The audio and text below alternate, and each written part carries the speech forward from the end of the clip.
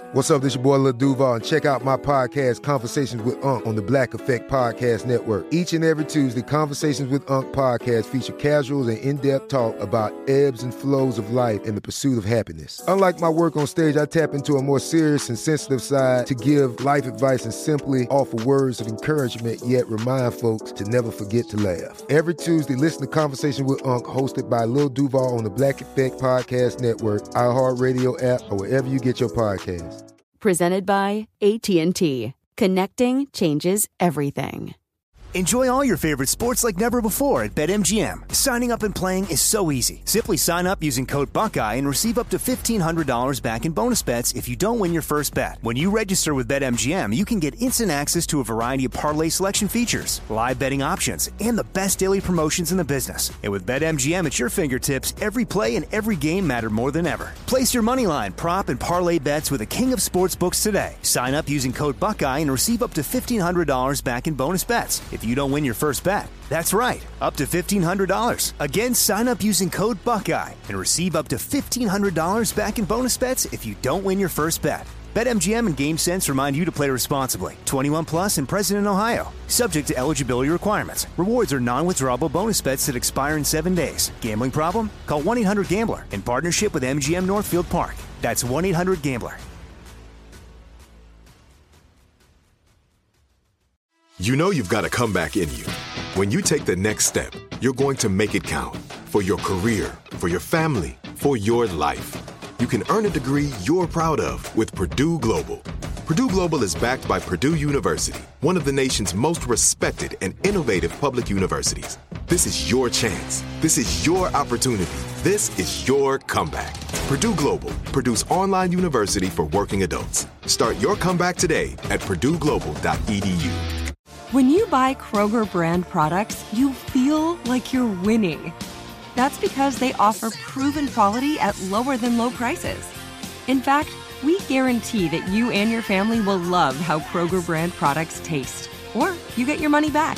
So next time you're shopping for the family, look for delicious Kroger brand products, because they'll make you all feel like you're winning.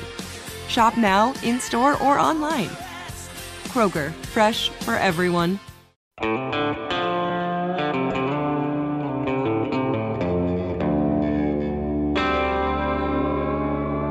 Body Bags with Joseph Scott Morgan.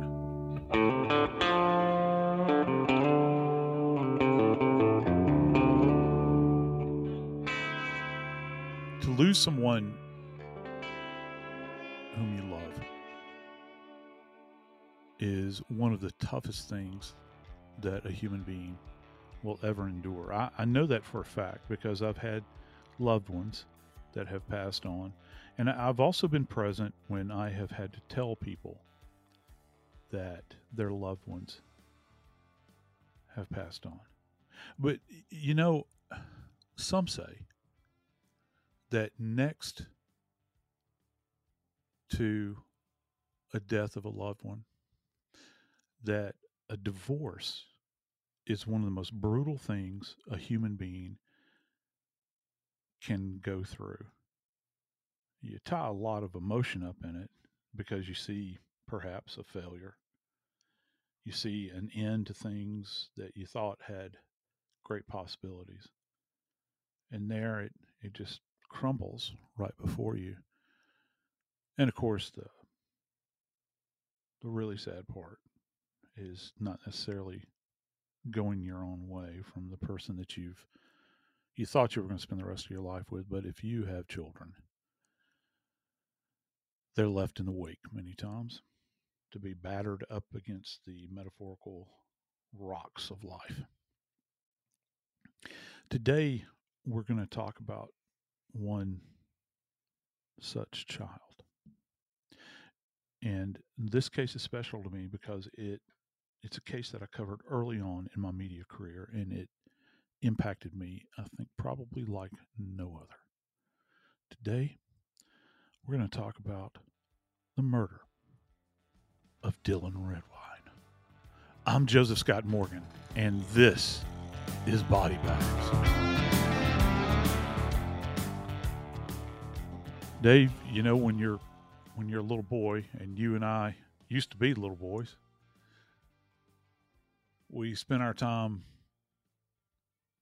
playing and having adventures, getting together with our friends, tossing a ball around.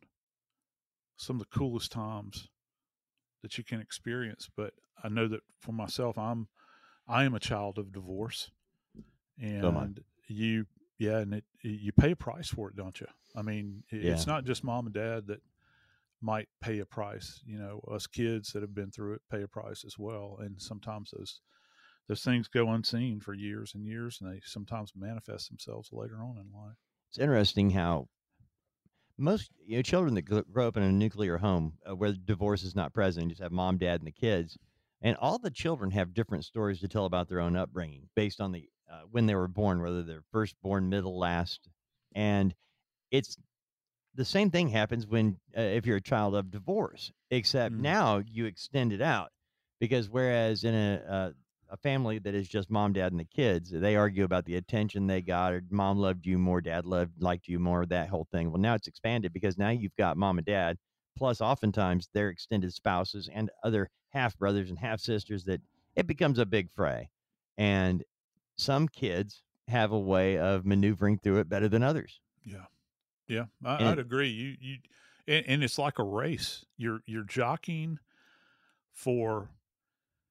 I never know what validation actually means. People use that term all the time. I never really know what it is. Oh, but you're jockeying. Yeah. Approval. Yeah. I've always thought of that. We all want to approval. We want it from our mom and dad first and foremost. And the fact, you know what? I wondered, Joe, in this particular case, because I've covered it too. When it first began as a missing person, what happened to this 13-year-old kid? Right. A 13-year-old boy, Dylan Redwine, goes to visit his dad. Now, his mom and dad were divorced, and Dylan did not want to go. That was made pretty public fairly early in this whole case, but it was Thanksgiving. He had to go there to be with his dad for Thanksgiving. It was court ordered. So Dylan Redwine went. He arrives at the airport in Colorado. Dad picks him up. We have CCTV coverage. That's how intense this case got. We saw him at Walmart. We saw them at McDonald's. You don't see them being overly warm with one another. There was a little distance while they were walking, but you couldn't really see a whole lot. But the bottom line, always being the bottom line, Dylan Redwine did reach out to a friend and was going to meet him the next morning. Now, he's at Dad's house. And one thing to point out, Mark Redwine, the father, his home had burned about 6 months earlier, and it had recently been remodeled. And this was the first time that Dylan had really been there since it had been remodeled. And that means something, by the way, as we go further into this case, forensically speaking. So Dylan Redwine is at this house. It wasn't unfamiliar territory. He did have friends there, and he called a friend, or he reached out to a friend in the evening, and they made plans for the next morning at 6:30 a.m. They were going to get together. Now, something 13-year-old boys do. You know, when you're 13 and you've got the woods, open area, you can get out there and just, I know I did it, but that's an age that, you know what, as a man now, I wanted to make sure my boys got it, and I want to make sure my grandson gets it, that there is something beautiful like going out in the woods at 13 and challenging yourself to, what can you do? Yeah, amazing. Climbing a tree, trying to get back without an open wound bleeding. Right. Without doing anything to get in trouble. But you have a knife. Usually you have a knife, though, just in case. Yeah. You have a knife. You're gonna chop wood or do some whittling, or you're going to play army. Yeah. Just an adventure. It is. It is a grand adventure. And you look at that and you think, and for kids of divorce, that's the ultimate fantasy world, isn't it? Because you can get out there and you can. Never put that together, Joe. You can escape. You can escape from the tension that's in the house. And interesting, just kind of a little aside here. I used to watch this show inside the actor's studio, where the guy would interview the James Lipton. He's passed on now, but he would interview these actors. And there was one thing that he would always start off with in these interviews, and he would say, we're going to come to a common theme now that is a thread that runs through all of our guests here. You are a child of divorce. And I would think about that And I thought, wow, where does some of this, because I don't really know that many actors. I've got some friends that are, but not close friends. But you think about where do they get all this raw emotion from and all these things. And I know as a divorced kid, there is a lot of raw emotion. There's a lot of stuff that you have to work through in your mind. And I don't know, maybe some are drawn toward the theater because just for a moment you can escape whatever your perception of your reality is at that moment. And at Thanksgiving, imagine Dylan having to be away from the safety of his home with his mother, where he wanted to be. And it's Joe, interesting to point out, not only did he not want to be with his dad, the last few times they had been together had been very tension filled, to the point where Dylan no longer felt comfortable around his dad. Plus, Dylan and Corey is Dylan's brother. They had found pictures on a computer of their dad. Yeah. This divorce was already ugly, okay? Just throwing it out. It was already ugly. And apparently Dylan and Corey both had seen some legal documents that painted a very direct picture of what was being claimed by their dad, by their mom. But it was the pictures they saw on this computer that actually made them realize this is not a guy we want to be around. And Dylan did not want to be there. And he had this in the back of his head. And by the way, Mark knew it. He knew it. Yeah. The father had a complete and total awareness. And I just so you know, I made reference to how, and I don't want to make this about me, but just to kind of give you the background, when I was asked to cover this case, and I was actually, I cover cases on Court TV, I cover cases on the Law and Crime Network, and I have friends at both places whom I care for deeply, and I'll be friends with many of them for life. They asked me, Law and Crime asked me to cover this case, and they send you this big packet, when you're going through it, and when you begin to look at the notes of what you're going to cover, and I begin to read through this thing, and I'm thinking, okay, missing young boy, remains have been found in 2 separate locations. They're skeletonized. He's missing for a time. Oh, and then there's these pictures, and I'm thinking, oh, okay, well, what are the pictures? And then I had to do a double take when I began to read about them, because these pictures, when you're thinking about forensic psychology, there are certain roles that people think about from a sexual standpoint. People have, I don't want to call them predispositions. That's not necessarily what they do, but they are what are referred to as paraphilias. And there is a particular paraphilia that is out there that's actually called corporophilia. And it is a fascination. I hate to say this on my own show, but it's a fascination with feces, in particular human feces. And if you can imagine, you're a divorced kid, you're scared, you've got tension between your parents, and you travel along with your brother Corey to your father's house months prior to your disappearance, and you're digging through your dad's computer, as you had mentioned, and you come across a file, and you look at that file. You're in the bathroom with your brother, the door is locked, and you click on it, and there are images of your father dressed in women's lingerie with makeup on and human feces spread all over his face, eating from a diaper.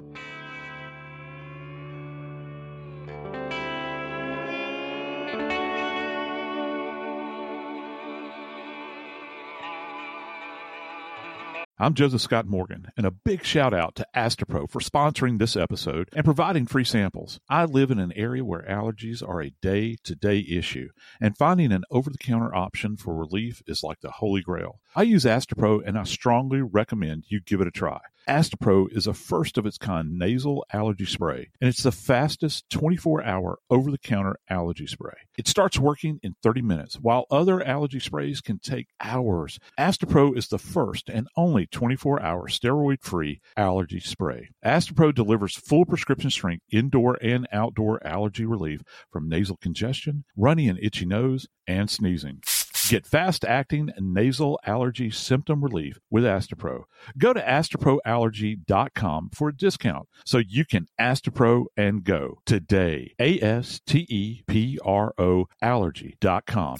Astapro and Go. Use as directed for relief of nasal congestion, runny nose, sneezing, and itchy nose due to allergies. Enjoy all your favorite sports like never before at BetMGM. Signing up and playing is so easy. Simply sign up using code Buckeye and receive up to $1,500 back in bonus bets if you don't win your first bet. When you register with BetMGM, you can get instant access to a variety of parlay selection features, live betting options, and the best daily promotions in the business. And with BetMGM at your fingertips, every play and every game matter more than ever. Place your moneyline, prop, and parlay bets with the king of sportsbooks today. Sign up using code Buckeye and receive up to $1,500 back in bonus bets if you don't win your first bet. That's right, up to $1,500. Again, sign up using code Buckeye and receive up to $1,500 back in bonus bets if you don't win your first bet. BetMGM and GameSense remind you to play responsibly. 21 plus and present in Ohio. Subject to eligibility requirements. Rewards are non-withdrawable bonus bets that expire in 7 days. Gambling problem? Call 1-800-GAMBLER in partnership with MGM Northfield Park. That's 1-800-GAMBLER. This show is sponsored by BetterHelp. Years ago, when I got out of my field full time, I was diagnosed with PTSD. I had sleep disorder. I had depression. And for me, I had to turn to someone to talk to, somebody that could aid me along the path to healing, to restore me to that person that maybe I was at one point in time, to make me better for not just myself, but my family. If you're thinking about therapy, give BetterHelp a try. It's entirely online. It's designed to be convenient, flexible, and suited to your schedule. You can do this anytime that you like. Get it off your chest with BetterHelp. Visit BetterHelp.com/bags today to get 10% off your first month. That's BetterHelp.com. That's better, HELP.com/bags. From BBC Radio 4, Britain's biggest paranormal podcast is going on a road trip. I thought in that moment, oh my God, we've summoned something from this board. This is Uncanny USA. He says, somebody's in the house, and I screamed. Listen to Uncanny USA wherever you get your BBC podcasts, if you dare.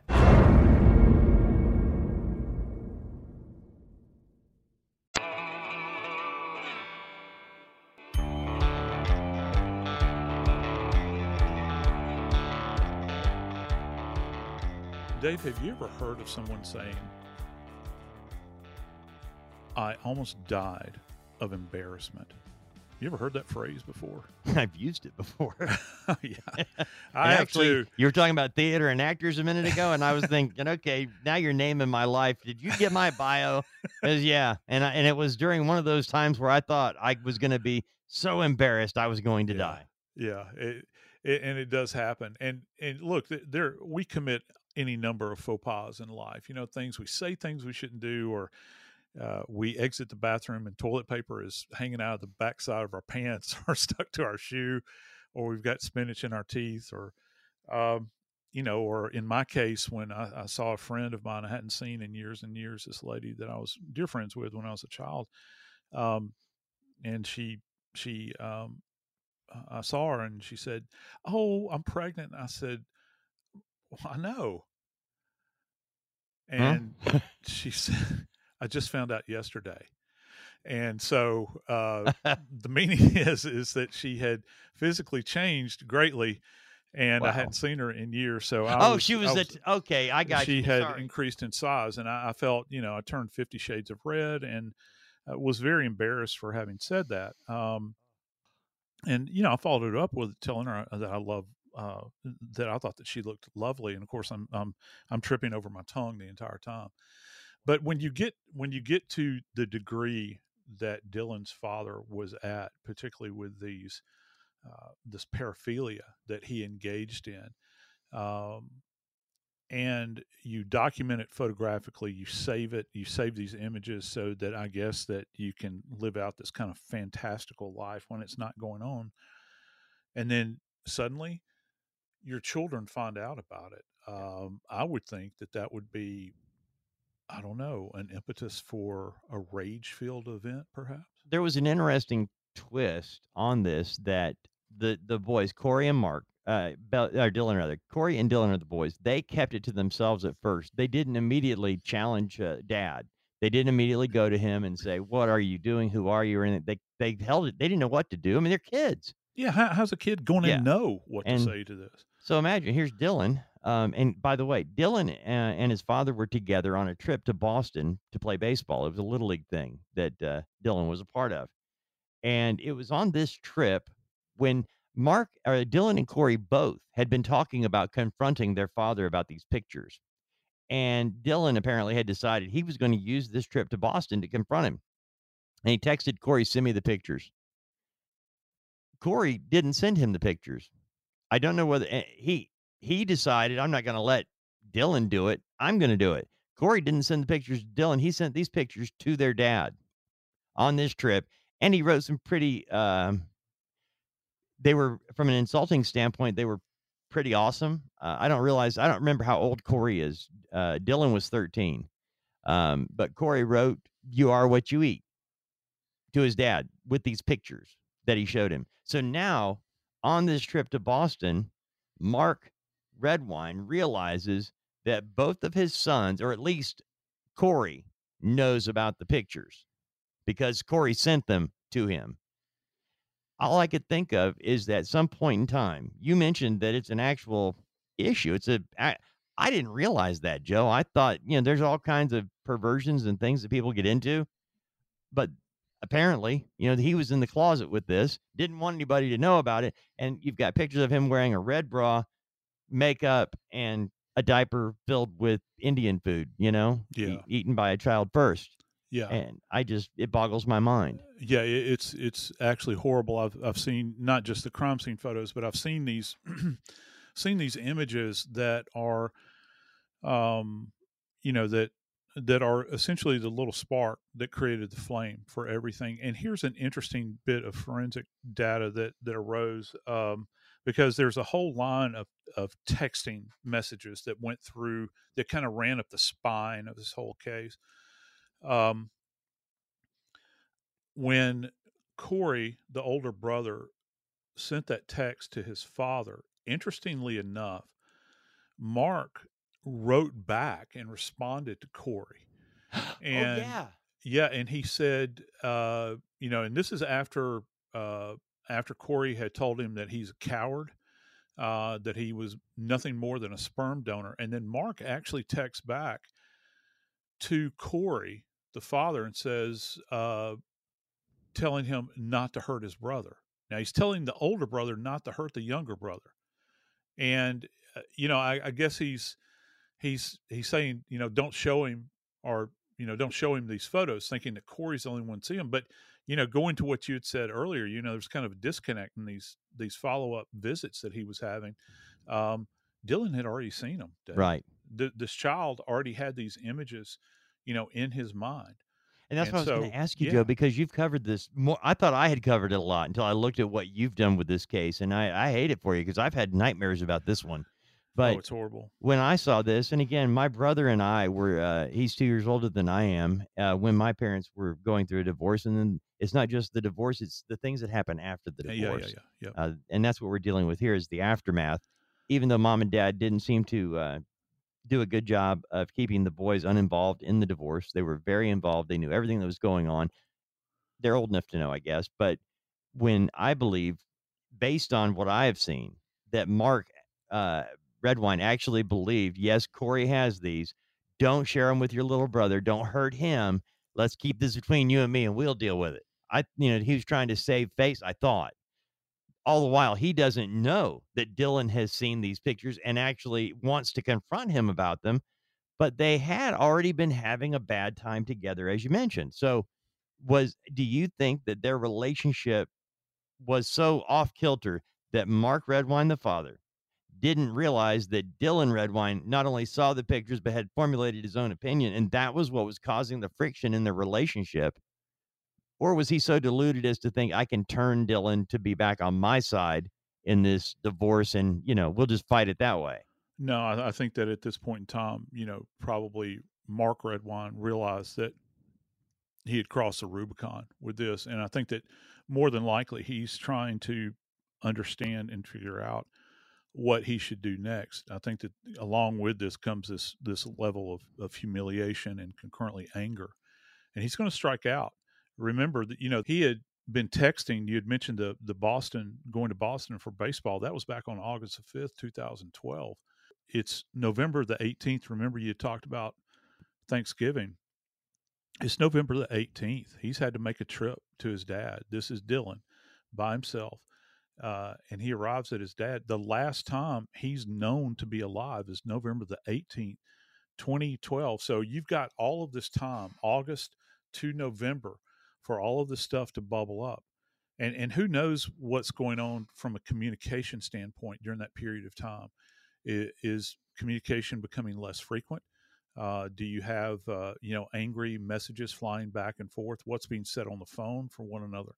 And so all of this plays into trying to determine where Dylan is at this point in time. Once he goes missing on November the 18th and he's under the care of his father, the dad, Mark Redwine, says he had left to go out and run errands. And in fact, when he got home, he said that, Dylan wasn't there. He wasn't there. Couldn't find him anywhere, and so that's troubling. There was some activity on Dylan's phone. I think probably the last phone activity was about 9 p.m. on November the 18th. And who knows who was actually using the phone at that point in time to communicate with his friend. Dylan was supposed to go meet up with his buddy, and of course that never happened. Would like to point out Corey Redwine is actually several years older than Dylan. Right. Corey Redwine actually was 20 years old, give or take, when this was going on. Yeah, he's reached that age of emancipation where if he doesn't want to go to dad's house, he Right. doesn't have to go. Well, I looked up because I was wondering why. Why Right. is it? Because that had always troubled me, and I was like, well, wait a minute, he was considerably older, and that's also why he was so confrontational with his dad, and it also makes sense as to why Mark would address him almost as a peer, as an adult, saying, "Don't hurt your little brother." But seeing him as much younger, not realizing that Dylan's the one that found the photos to start with and told Corey about them. But now you've got the discussion where we've got the text messages from Dylan to his friend the evening before. The next morning, Mark claims he goes out to run errands, and when he got home, Dylan was gone. That's the scenario that he played out and stayed with. This is where the world of forensics boggles my mind, Joe. It really does, because I had no idea. Of what you guys are capable of figuring out, not just the next day, the next week, the next month, but months and months. I mean, what can still be found out, what's left behind. There is no perfect crime. No, there's not. There is no perfect crime. You can't do anything in a vacuum. And I always reflect back. I know I've referenced this before. We're in the book of Genesis, where God calls out to Cain and says, tells Cain, your brother's blood cries out to me from the ground. And in this particular case, you've got Dylan's blood is actually found within the home, and it's not. Later reports forensically indicate that it is apparently not to the level or volume that would necessarily be an event that is consistent with incompatibility with life, where you've just got a tremendous amount of blood that's there that maybe there was an attempt to clean up, but they found some on a coffee table. They found some on a sofa. There was actually some beneath the carpet.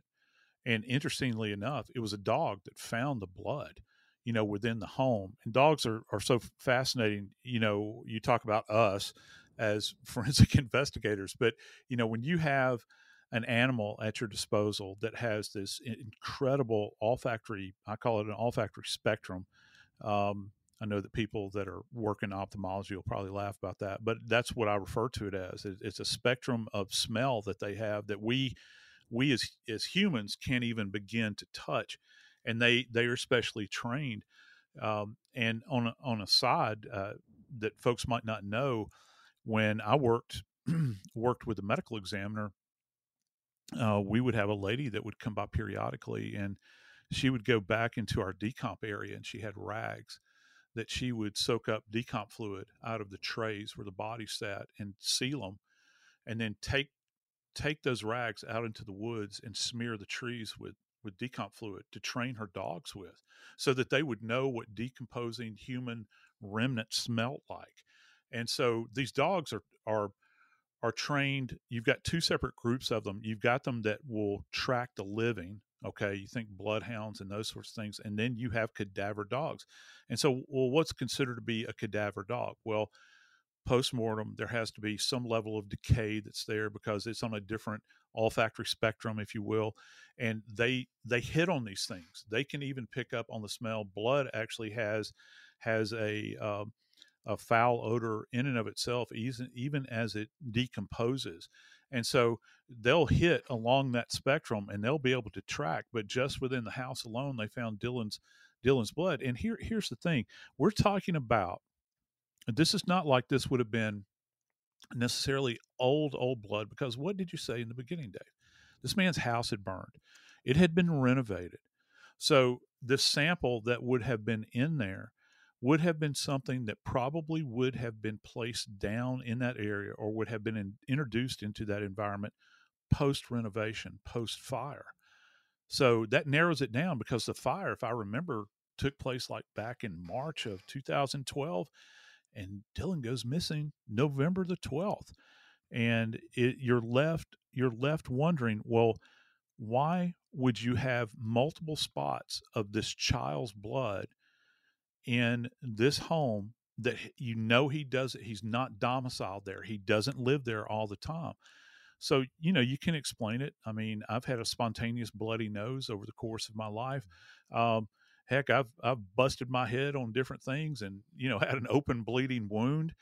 Yeah, that does happen. And certainly, being a qualified former little boy, I know that I've spouted blood any number of ways. But, it, from an investigative standpoint, how do you get past that? This is one of those moments in time where you have to ask bigger questions. And one of the things that we do know, this little boy was nowhere in that house. But something tells me the dogs are going to play a key role in discovering Dylan's remains.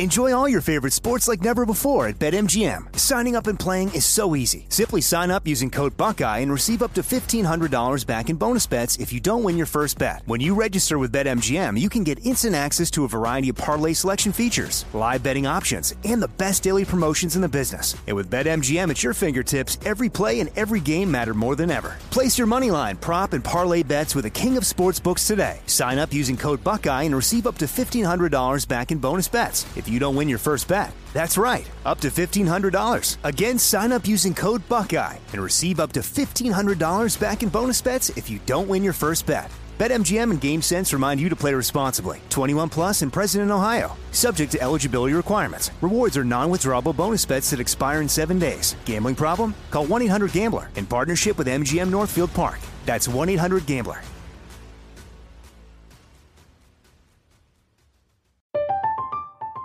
I'm Katya Adler, host of The Global Story.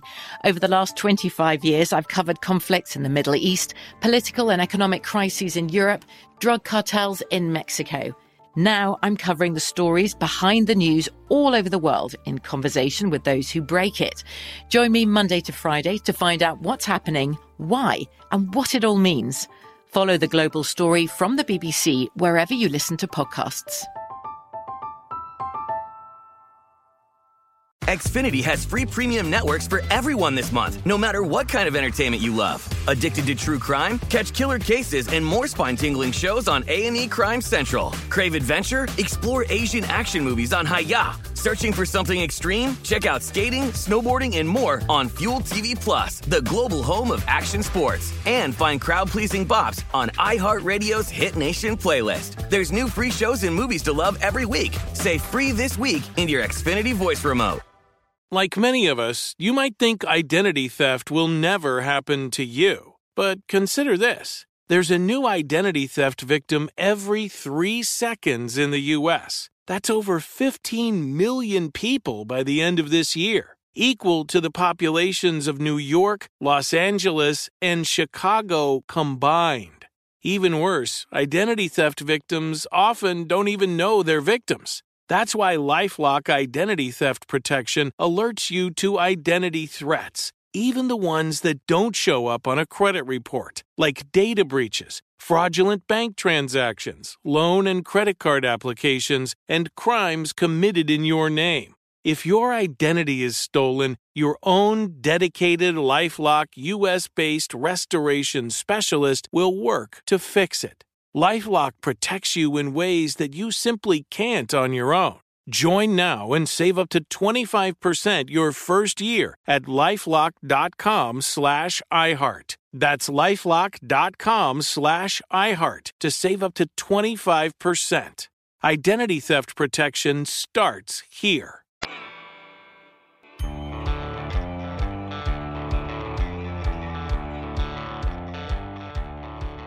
Dave, I think if I ever do a podcast, maybe as an adjunct to body bags, where we just do a little separate one, I think I might use the title corpus delicti. I've always liked that term. It comes from the Latin and it means the body of the crime, but many times it is in fact the body.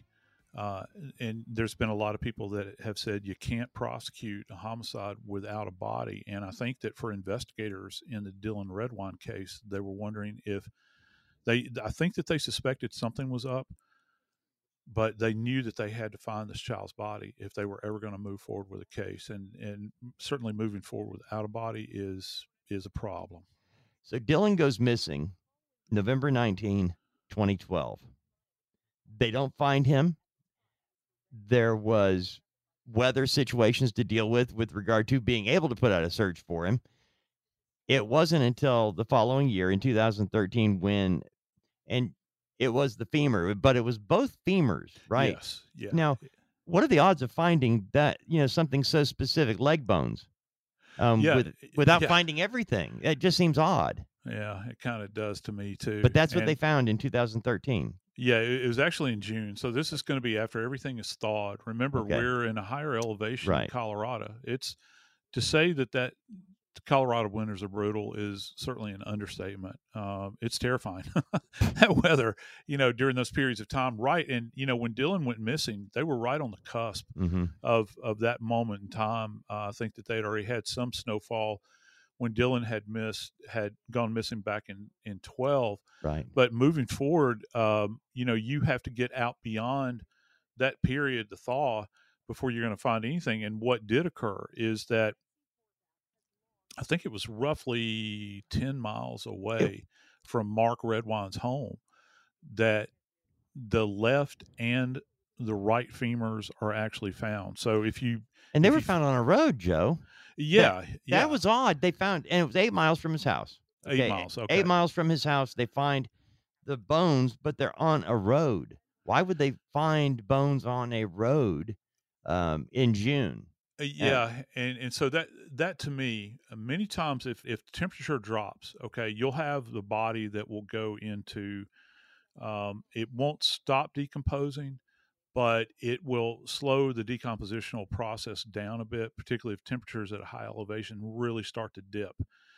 And so they could have been deposited off of the road some distance, say on an ATV trail. And we do know that Mark Redwine had an ATV, and they're deposited there. And then once an animal begins to smell these decomposing remains, remember they're actually found in June, there's nothing to say that an animal would not have come by, grabbed this lower portion of the body. And it's not just the lower portion of the body. When they found the left and the right femurs, they actually found the right clavicle. So if you will touch, if you're listening to my voice right now, it's your collarbone, and it's your right collarbone. That's what they found of Dylan's. And in addition to that, they found the tibia, which is one of the lower leg bones. There's two. You have the tibia and the fibula that are in the lower leg. Well, they found the right tibia. So you've got two, and it's an odd combination in it, Dave. You've got the left and the right femur, which are the large, robust bones in the legs. You've got the right clavicle, which is the collarbone, and then you've got this right tibia. Um, so as forensic scientists, one of the things that you're thinking about, once this has been identified as human remains, you can't necessarily say that it belongs to a specific person at that point in time. But when you begin to examine these and you're thinking, whoa, why do I only have these items? Well, am I looking at a case where we've got an animal that has torn a body apart, or do I have a case where another animal, a human, has torn a body apart and deposited the parts in various areas? And so, you begin to think about this. If it's a human, then one of the things that you're going to look for on the surface of the bones are going to be tool marks, because that's what we do.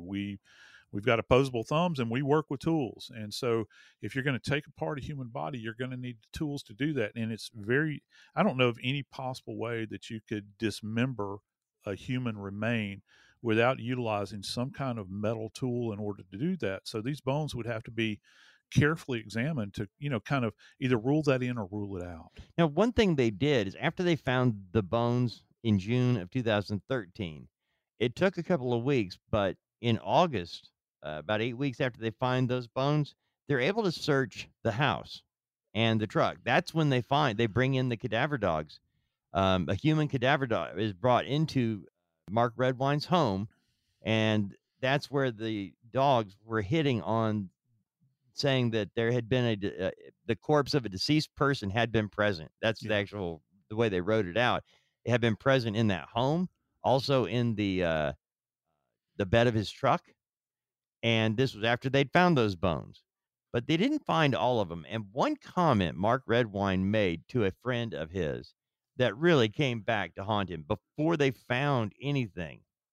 Mark Redwine made the comment. I guess they were talking about, how do you charge anybody, if he was killed, if he, I'm trying to picture a conversation you would have with somebody that would include the term blunt force trauma from a dad talking about his son when he doesn't know what has happened to his son. Why? For the life of me, I can't figure out. Joe, that's just not a term I would want to use about a loved one, much less would even think about using. But he did. Mark Redwine talked about blunt force trauma, and, well, they'd need to find his head. Talking about police, in order to determine that his son had been murdered by blunt force trauma, well, they'd need to find his head. Yeah, how is it that you're comfortable enough to make that comment, and it's so very specific? You can reformulate that to talk about, well, I hope they find my son's body, and maybe there'll be information contained on it that'll let us know what happened. Okay, that's kind of the sympathetic view. But then you begin to look at this from the perspective of, well, you're being very specific here, very specific, because blunt force is something that we normally talk about uh, in the realm of forensics and specifically forensic pathology, and it's so it has such a fine point on it, and not just fine point when you're talking about method that is used, but also, Dave, when you begin to think about anatomical location, because he states, that you'd have to find the skull, and I'm sure much to his chagrin, Dylan's skull was actually found. Well, what turned out to be Dylan's skull, hikers actually found the skull on November the 3rd, 2015, and it took them all the way to May the 25th of 2016 to get the skull positively identified at that point in time. Why would it take so long? But I do want to add something to this too, Joe. Yeah. All right, they made a note where the partial remains were found in June 2013.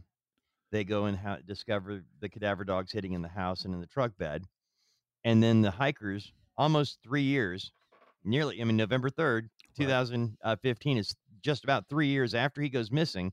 They find his skull, and it's now further away. It's 2 miles. It's about 10 miles from the house. And the one thing that Mark Redwine had said out loud is he believed wild animals had attacked and had drugged him. And one of the experts, a wildlife expert, actually determined that, quote, no animal known to be in the area would transport a body up the mountain from Mr. Redwine's residence to the first recovery site, or would transport the skull an additional 1.5 miles through the terrain where the skull was found. Yeah, this was in the indictment. Yeah, they're not going to do that, and I concur with the expert in this case. And in my experience with where you have what are referred to as a surface deposition of human remains, which means these are non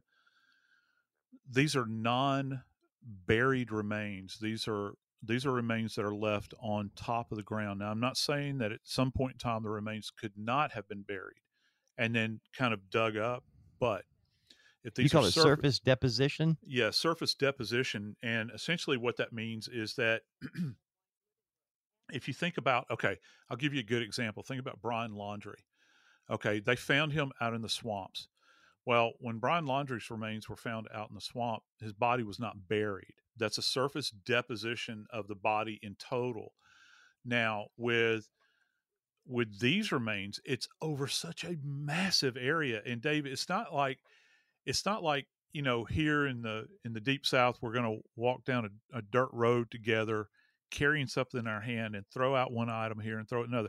You're talking about undulating, uneven terrain that rises and falls at pitches we can't even fathom, particularly those of us that are flatlanders that live in these areas around here. The terrain varies so much. Most animals, when they scavenge, and this is one other thing before I forget it, I wanted to mention, when Dylan died or was turned up missing, it was shortly after that I think that Mark Redwine had put forth this idea that perhaps a bear had gotten him. But the experts, and this gives you an idea of the temperatures at this time, the experts said that by the time that Dylan had gone missing in November of 12, the bears would have gone into hibernation by that time. So they're not out and about.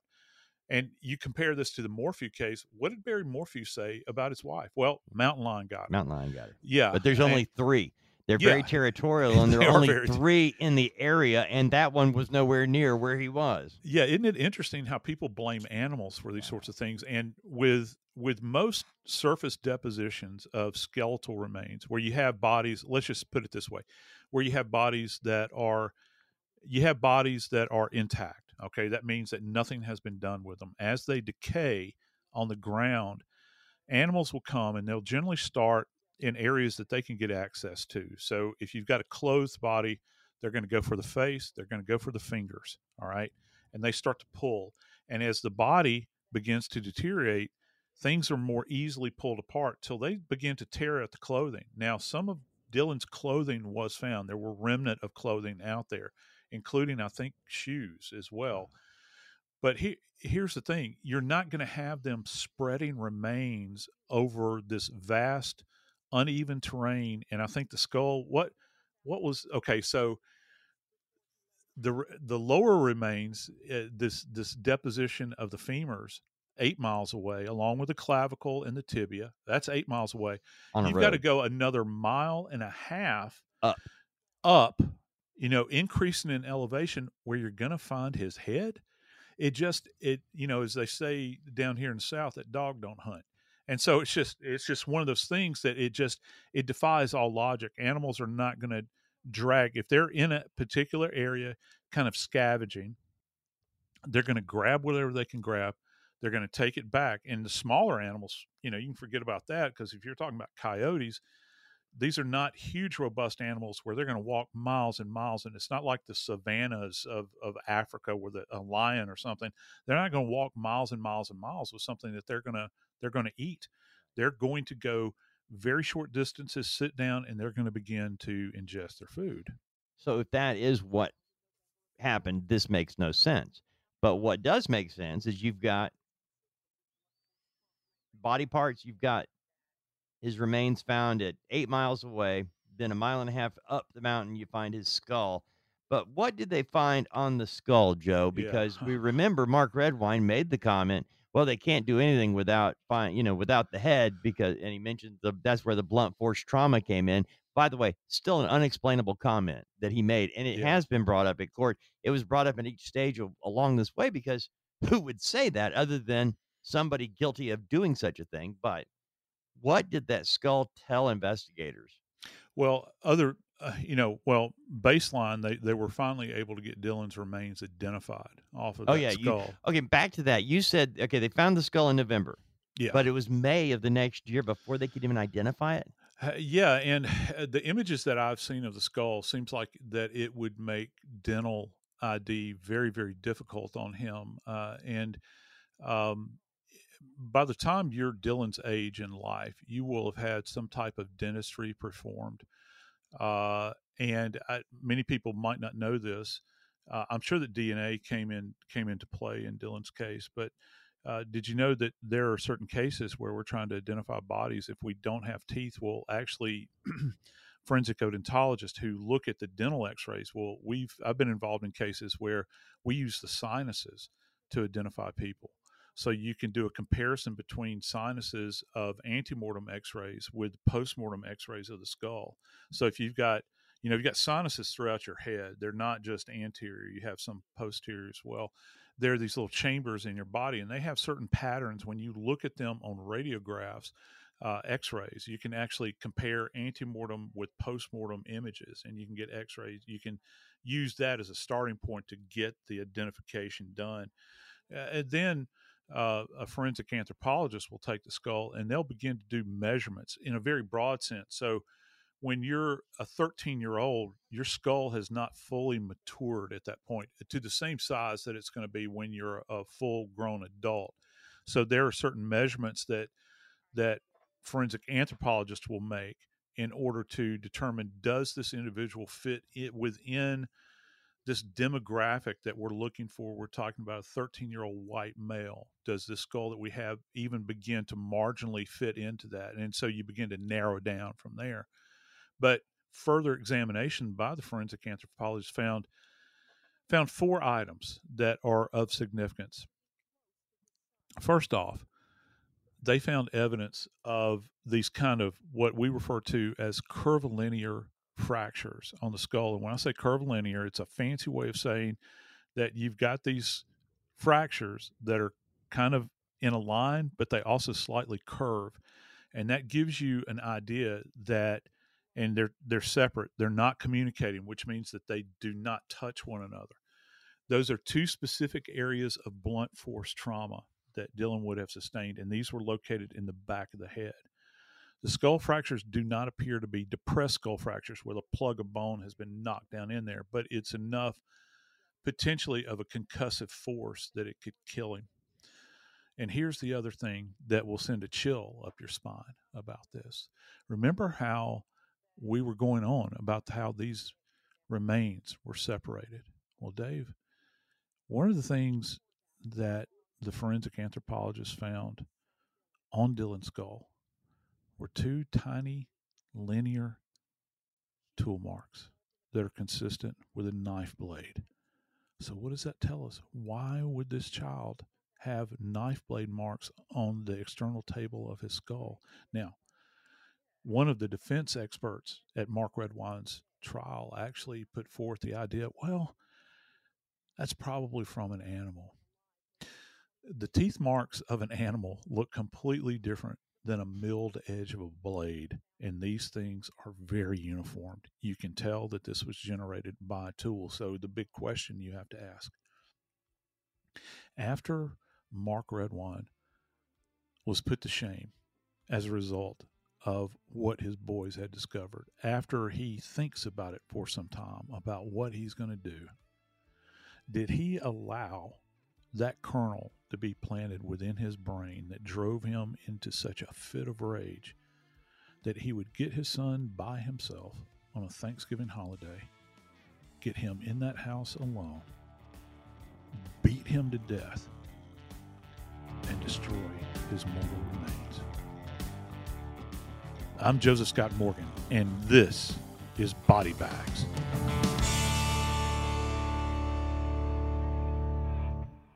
This show is sponsored by BetterHelp. It's a simple truth. No matter who you are, mental health challenges can affect you, and how you manage them can make all the difference. That's why everyone should have access to mental health support that meets them where they are and helps them get through. BetterHelp provides online therapy on your schedule. It's flexible, simple to use, and more affordable than in-person therapy. Connect with a licensed therapist selected just for you. Learn more at BetterHelp.com. That's better, HELP.com.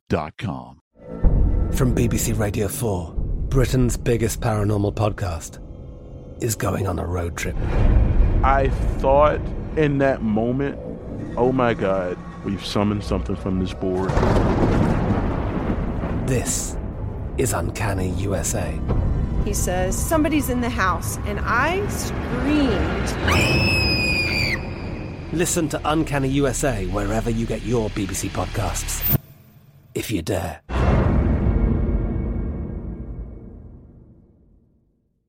Xfinity has free premium networks for everyone this month, no matter what kind of entertainment you love. Addicted to true crime? Catch killer cases and more spine-tingling shows on A&E Crime Central. Crave adventure? Explore Asian action movies on Hi-Ya. Searching for something extreme? Check out skating, snowboarding, and more on Fuel TV Plus, the global home of action sports. And find crowd-pleasing bops on iHeartRadio's Hit Nation playlist. There's new free shows and movies to love every week. Say free this week in your Xfinity voice remote.